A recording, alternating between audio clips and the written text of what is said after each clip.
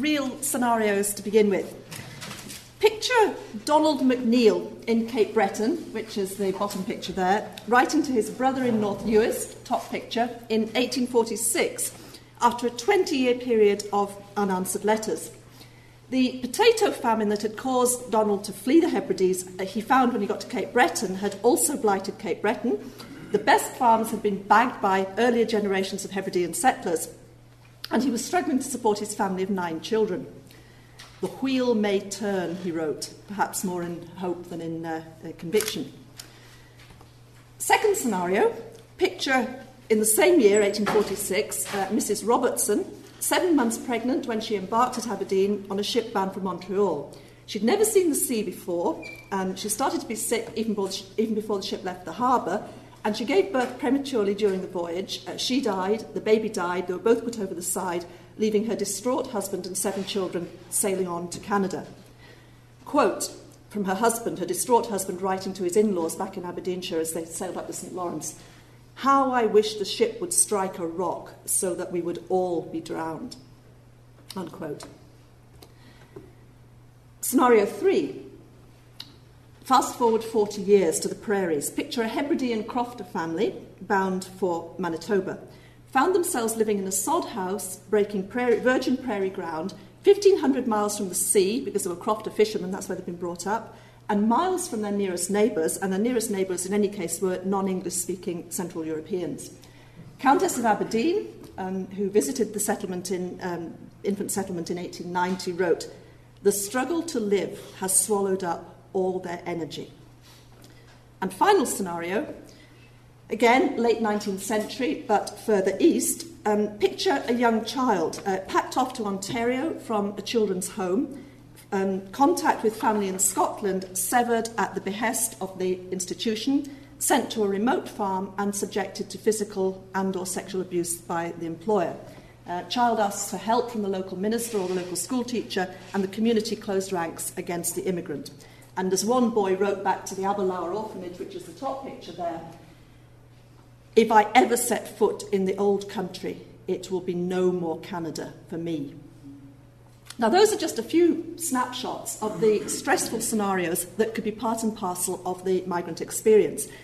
And what is it that determined whether the migrants triumphed over that sort of adversity, whether they simply endured it, or whether they crumbled under it? What happened? How did they deal with the various grenades that life could throw at them? Well, thank you for this opportunity to explore some of these things, to sketch in some pieces in the jigsaw of a study that's really just beginning to get underway, but which I hope will, funding permitting, develop into something a lot bigger and interdisciplinary. Funding permitting is probably the key phrase there. What I'd like to do in terms of a route map for the next 25 minutes or so is to explore the origins of the project on which I'm embarking, suggest some key research questions, and then put some of that source material to use in tackling a few specific issues. So first of all then, the origins, the rationale and the methodology. This time last year in Toronto, I met up with Angela McCarthy, whom some of you know. She's been working on this subject in New Zealand, and we discussed the lack of a similar sort of enterprise or exercise that's incorporated North America, where, of course, after all, most of the people we're looking at went. So we decided it would be a good idea if we could develop some sort of comparative, international comparative dimension, focusing initially on Canada. So that would be comparing two dominions, comparing New Zealand and Canada.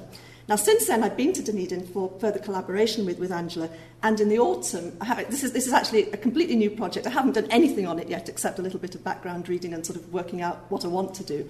In the autumn, I'm going to embark on the Canadian dimension, looking at asylum records in Nova Scotia and British Columbia. So that's the basic rationale. Why do we want to do this? Well, there are foundations for scholarship, but there's still a big gap to be filled. The bottom line is that it's an aspect of the Scottish diaspora that's never been systematically scrutinised. Studies of Scottish migration, of which there have been many, many in recent years, tend to portray overseas relocation as either adventure or exile. The historiography in the that's how it's portrayed from this end. And then the historiography in the former settlement colonies tends to focus on the successful adaptation of migrants, the Great Scot theory. But wherever Scots have settled or wherever they've sojourned, and in all eras, it was the norm rather than the exception to encounter some difficulties in adjustment. I think you wouldn't expect anything different. And these difficulties can certainly be winkled out from the emigrants' own comments and from the observations of others about them. And the impact of that dislocation could range from mild to severe. And in severe cases, some migrants would be admitted to psychiatric hospitals and might be deported. Now, a practical factor to add to the rationale is that we have the sources available to enable us to track the asylum experiences systematically. And then, pedagogically, doing this kind of investigation should give us an alternative perspective on that of the successful Scot, the kind of jock-spotting phenomenon that you find in a lot of the historiography. It's a reminder that not everybody settled and adjusted painlessly. And in a Canadian context, it raises a lot of questions about official attitudes and policies. I was speaking to Alison about this yesterday a little bit. The context, the extent, for example, to which governments use the weapon of deportation and used it particularly in a Canadian environment, a Canadian context. The study area that I'm focusing on, and I can explain why a little bit in the discussion, if you like, is two areas really, Nova Scotia and British Columbia. I won't say more about that at the moment. What about the key sources then? Well, the key sources, and on the basis of what I've done so far, which is not much, really just looking at the Scottish end and a little bit in New Zealand, the key sources are the asylum records, warrants, admission and discharge registers and case notes. Material that gives us quantifiable information, demographic information about factors like age, gender, marital status, religion, and as well, of course, the diagnosis and predisposing causes of illness. And generally speaking, the records seem to have followed a similar template, not an identical template, but a similar template in Britain and the Dominions. We get basically the same information. We do get differences, but we get basically the same information. And then, well, that's just a follow-up of that. There are variations. For example, Ontario has dangerous or suicidal, address of friends if convicted before admission, etc. And then Scotland, I'll come back to that if you like. Other sources which can be linked, I hope, to the patient, well, more than I hope, but they can be linked to the patient registers in a quantifiable way, are the shipping registers. Now, that's not a challenge to read every last line on the screen, but the shipping registers, which from 1890 record all inward and or all outward and inward movement from and to Britain in respect of non-European ports. And these are useful for this purpose because we can search for the individuals who were either rejected at port of entry, and if they were rejected at that port of entry, this is indicated in the outward bound register by a note alongside the passenger's name, or people who were subsequently returned and ended up in mental institutions back in Scotland. So you can trace these either in the outward bound registers, the BT27, or in the inward bound registers, BT26. And then we can make a further nominal record linkage by using deportation records from the country that rejected the immigrants. Now, I've dipped into the Canadian records to a small extent. I haven't done the kind of listings. What I've done is look at correspondence relating to deportation. So I've not got very far with this yet. And I certainly don't know how far these sort of records were standardised across the Dominion, so I'd be interested in any comments and any help on that. But what does seem to be the case, however, and this is quoting from the foreword to Barbara Roberts' book, Whence They Came, what does seem to be the case is that Canada's record in deporting immigrants was by far the worst in the entire British Commonwealth. That was said by Irving Abella in Roberts' book. The worst in the entire British Commonwealth.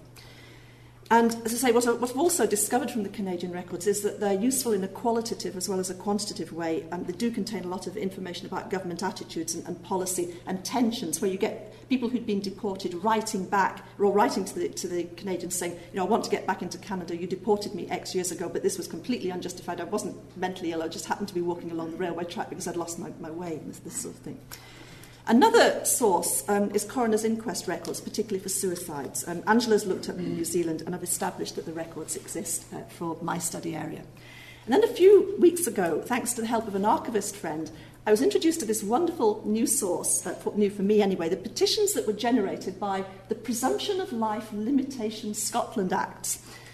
These are petitions to have declared dead people who'd been missing, usually overseas, for a number of years, for more than 7 years. Now, I've only dipped a toe into these so far, but some of the material does touch on the mental health of migrants, and I think it's going to be worth exploring them a little bit further. And then, of course, there are the soft sources that we can deploy: letters, diaries, newspaper accounts, fictional writings, and so on. There's also the possibility of using ship's logs for comments on the mental condition of migrants at sea, at least the mental condition of migrants whose condition gave rise to such concern that they would be logged. One of my former colleagues thinks that's a wild goose chase, but I would be interested in comments and suggestions there. Okay, how to put all this to use then? What's the methodology? I'd like to use the various nominal records, if I can, to establish a relational database that will let us hopefully pinpoint patterns relating to migration and mental illness. I'm going to say more in the discussion. I'd like to make it powerful and flexible enough to be harnessed to the database that Angela's developing or has developed in New Zealand, and user-friendly so that others can feed information into it. For example, I have a PhD student, who's working on a similar theme on the prairies, and she'll be going to look at asylum records in Manitoba.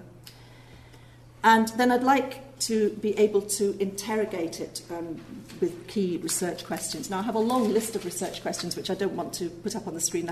There isn't time to address today. But certainly we have this miscellany of records that tells us all sorts of things about the struggles that migrants had, or some migrants had, with their relocation overseas, and the ways in which those struggles manifested themselves in alcoholism, domestic violence, attempted suicide, etc., etc. Now, sometimes they tell us explicitly, sometimes we have to work out the significance from implicit comments. So, I see it's 11:45, so I'll put the sources to work for the rest of the time. Let's begin with the migrants themselves, look at some of the potential triggers for illness, and I hinted at some of those triggers in those introductory scenarios. You would include things like the pain of parting, the traumas of the voyage, disappointed expectations, an environment that was hostile. Having looked at the triggers, I want then to look at some of the motives, I guess, disingenuous motives among both the donor and the host nations in having these people detained and sometimes deported. And then, since the paper's about Canadian theory and practice, we'll finish off with Canada. Okay, triggers for mental illness and instability then. Pain of parting and the voyage. The pictures there, well, the one on the right is the Customs House Quay in Greenock, on the west coast of Scotland, from where most of the emigrant ships left. The picture on the left is a painting called A Coronach in the Backwoods, and you maybe can't see because it's too small a picture, but the woman has received a letter from home, presumably, and she is weeping over the letter, and the man is playing the bagpipes to give heart to her, to encourage her. So pain of parting, and then pain of hearing perhaps bad news from home. Deception and disappointment.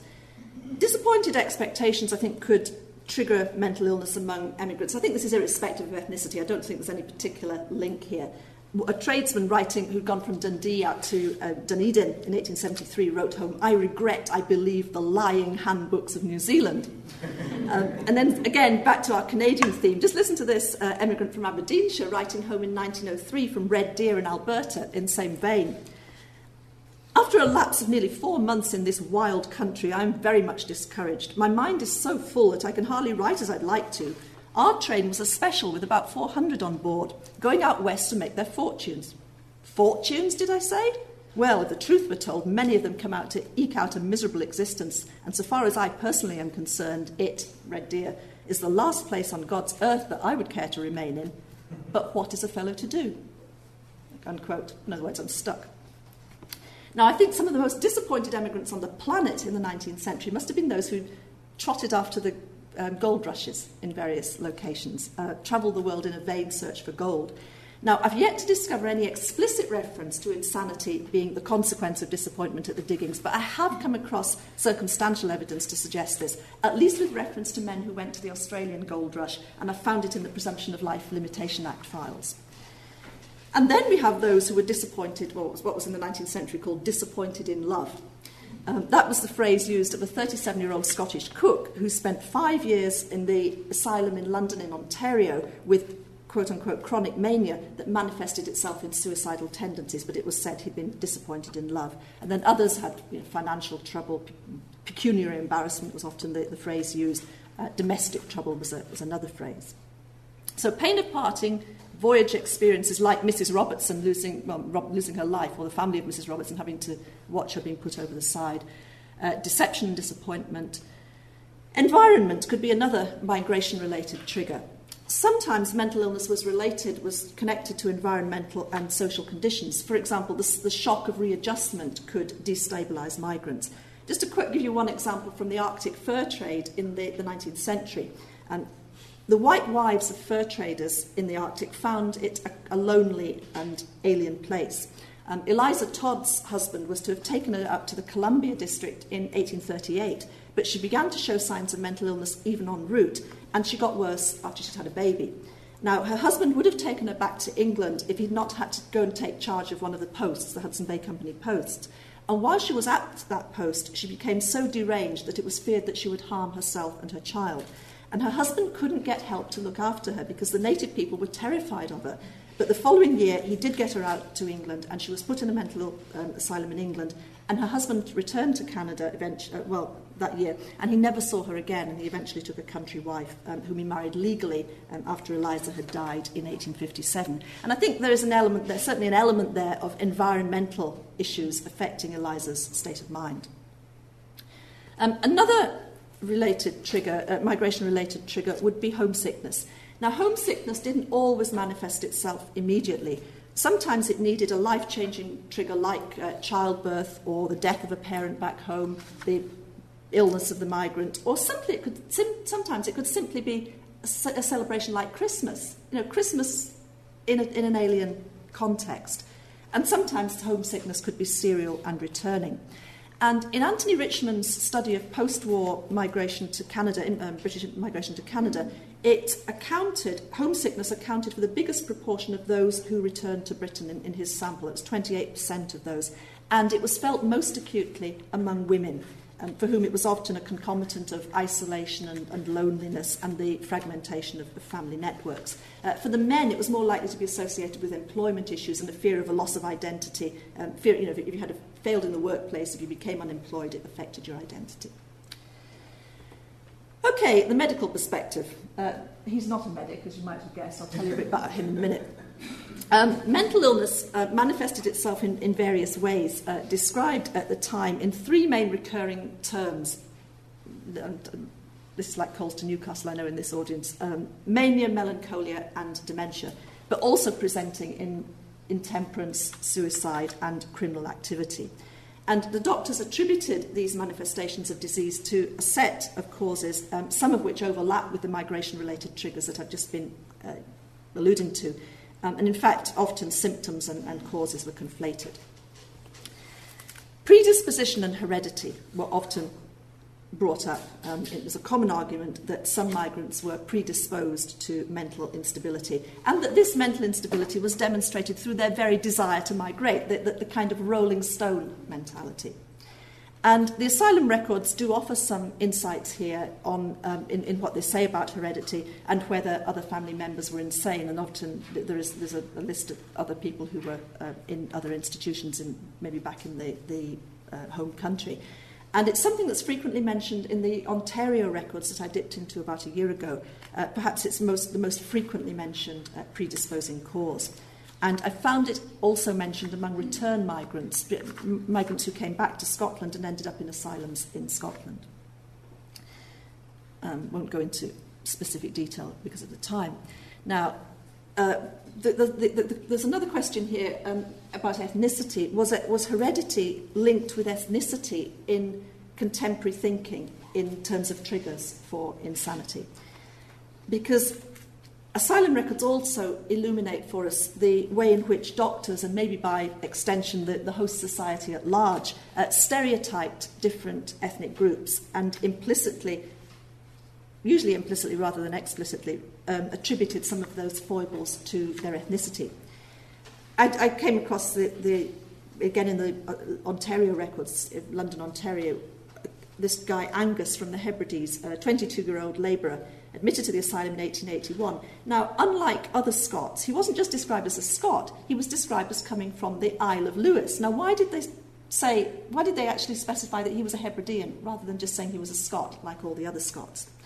And sometimes the comments came from the migrants themselves. I mean, just to jump across to the other side of the world for a minute to the work that Angela's done in Dunedin, she came across a Highlander, Daniel, a Perthshire Highlander, who'd been in New Zealand for 48 years and was in the asylum, and he attributed his illness to having, and as he said, too much Highland blood in me. So he said it was because he was a Highland Scot. Now, in the eugenics-dominated debate before the before the First World War, the Canadians were preoccupied with the idea that weak-minded Britons, immigrants from Britain, were polluting their society and draining their economy because they didn't fall under the current deportation laws. But this is particularly the English, particularly in 1907, a lot of unemployed English migrants were flooding into Canada. And they linked the alleged preponderance of what they called, quote-unquote, English defectives in the admission registers of the Toronto asylums to the, again quoting, the wholesale cleaning out of the slums of English cities. So that's moving away from the Scots a bit. Now, the reason I've got Andrew MacDonnell, that's his name, up on the screen there, is because of the example I want to give you from Scotland from the 1920s. Because I think it isn't a clear example of ethnic prejudice against the Scots, against Highland Scots. Now, Andrew MacDonnell was a somewhat maverick agent, and I could spend an hour talking about him. In the 1920s, he was bringing in large numbers of Outer Hebrideans to Alberta in a move that provoked huge controversy from all quarters and opposition.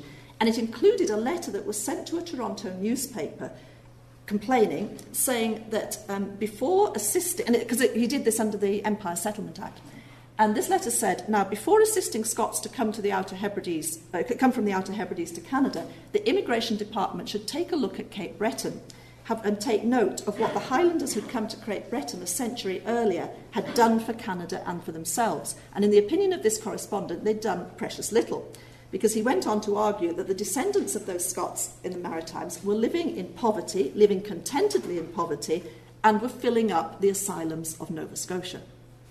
Now, I think that was maybe a two-pronged and linked prejudice. It was a two-pronged and linked attack against poverty and against ethnic background, and the two were very clearly linked in the criticism of MacDonnell's policy. Religious excitement. Sometimes the asylum books indicate, quote-unquote, 5 minutes, okay. Religious excitement or religious fervour as a predisposing factor, although it could be classified as a migration-related trigger as much as a medical definition. Now, obviously, faith could be a comfort as well as a problem. It could be a spiritual, it could be a practical anchor, and it could be a balm that relieved the pain of parting. But it could also be a destabilising force. For example, one of the Scots in an asylum I encountered in Ontario in the 1850s, he'd been convicted of murder, and it was attributed to, quote-unquote, religious excitement, and the form of disease was described as recurring mania. And two other Scots in the same asylum, both suffering from melancholia as the underlying form of illness, had their acute episodes attributed to religious excitement. And I looked at the religious affiliations of the denominations of those people. One of them was Plymouth Brethren and another one was Methodist. So I'm just wondering if there's a link there with the nonconformist denominations. And one of the things I want to do when I'm looking at Cape Breton is look at the differences between the Catholic and the Protestant communities there. There is, of course, as I hinted at earlier, the question of disingenuous motives among both the host and the home and the host nations. Now, it had always been the case that colonial authorities complained that Britain was exporting the flotsam and jetsam rather than the flower of the population, and this continued with respect to people with alleged mental illness in the period I'm looking at. We find in the Canadian deportation records, as well as in the Immigration Department records, debates in the correspondence about migrants who had allegedly exhibited symptoms of insanity before they'd even left home, or people who'd been in asylums at home. It's the modern version of the shovelling out the paupers idea. Taking a different perspective, and of course the bottom line was always money, public charge, as we were hearing yesterday. Taking a different perspective, the issue of people being incarcerated in asylums when they were in fact sane has been addressed in a recent novel by Marilyn Bowring called What It Takes to Be Human. And with about 2 minutes left, I won't say any more about that, but that relates to the British Columbia experience. Finally, Canadian policy and practice, detention, exclusion and expulsion. I say I'm going to be looking at Canada. I'm just embarking on this part of the study. How did Canada address the issue of the dysfunctional migrant? Well, I've already mentioned that the deportation was more intense with respect to Canada than other parts of the Commonwealth, and mental incapacity was a key ground for deportation. I'll miss out the evolution of asylums because that's just descriptive. Exclusion, the first priority, the first objective was to prevent the entry in the first place of people who were perceived to be dysfunctional. And again, that's fairly self-evident, so we'll leave it. The final area that I want to just spend the last couple of minutes on would be deportation as a medical, political and economic weapon. Some people slipped through the net, others became ill after entry, and deportation became a favourite weapon of the Canadian federal authorities after it was introduced in 1887. It was strengthened by further legislation in 1906, and that extended the scope of those who were to be denied entry and provided for the removal of any immigrant who'd become a public charge within 2 years, or an inmate of a hospital or jail. The father of Canadian psychiatry, a man called Dr. C.K. Clarke, the anti-Semitic Dr. Clarke, took things further in 1910 by routinely seeking to deport migrants who'd ended up in asylums. And there's evidence in the asylum records of those deportations. And he wanted, among other things, to double the period of time within which authorities could revoke immigrant status from 2 to 4 years. It was actually extended to 3 and then to 5 years in 1919. Now, at this time, the issue of deportation, like exclusion, was managed by doctors, mainly by doctors, and the criteria were medical criteria. And this is, I think, one of the key points. Now, that was the case round about at 1900, but by 1920s, the doctors had lost their autonomy in making those decisions because medical standards were increasingly displaced by political and economic criteria. Power was increasingly taken out of the hands of the medics, and it was concentrated in the hands of the Immigration Department's mandarins. I mean, money had always been an issue, but it became a much more explicit issue. The traditional view of that period of the 20s is to see deportation as a way of controlling radicals and expelling surplus labour. But revisionist scholarship in the 1980s, not least by Barbara Roberts, attributed it more to Canadian public resistance to paying for a social service infrastructure. An infrastructure that would have to be developed to support those people, particularly during recessions. Deportation and ethnicity. Just for very briefly, a few sort of points to conclude. Was deportation an ethnic weapon that hammered those from the British Isles? I don't know yet, because this is one of the functions of the research. I want to look at it through the lens of ethnicity. And ethnicity is so far focused mainly on non-Western nationalities. So what I'm saying is really speculative. A little bit of work's been done by Kevin James at Guelph, and he's identified the English as being disproportionately represented among deportees. 28% of immigrants, 48% of deportees. The Irish and the Scots are much more balanced.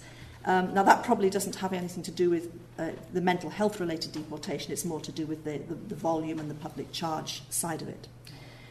Now, no, I'll leave that. No, just to say a couple of points to finish with. I mentioned the children at the beginning. One of my scenarios was of the institutionalised child migrant sent out to Canada. I think certainly a particularly controversial part of the phenomenon within a British ethnic slant was the deportation of children who'd been sent out by orphanages and other institutions, children who were perceived as the flotsam and jetsam of Britain's metropolitan slums.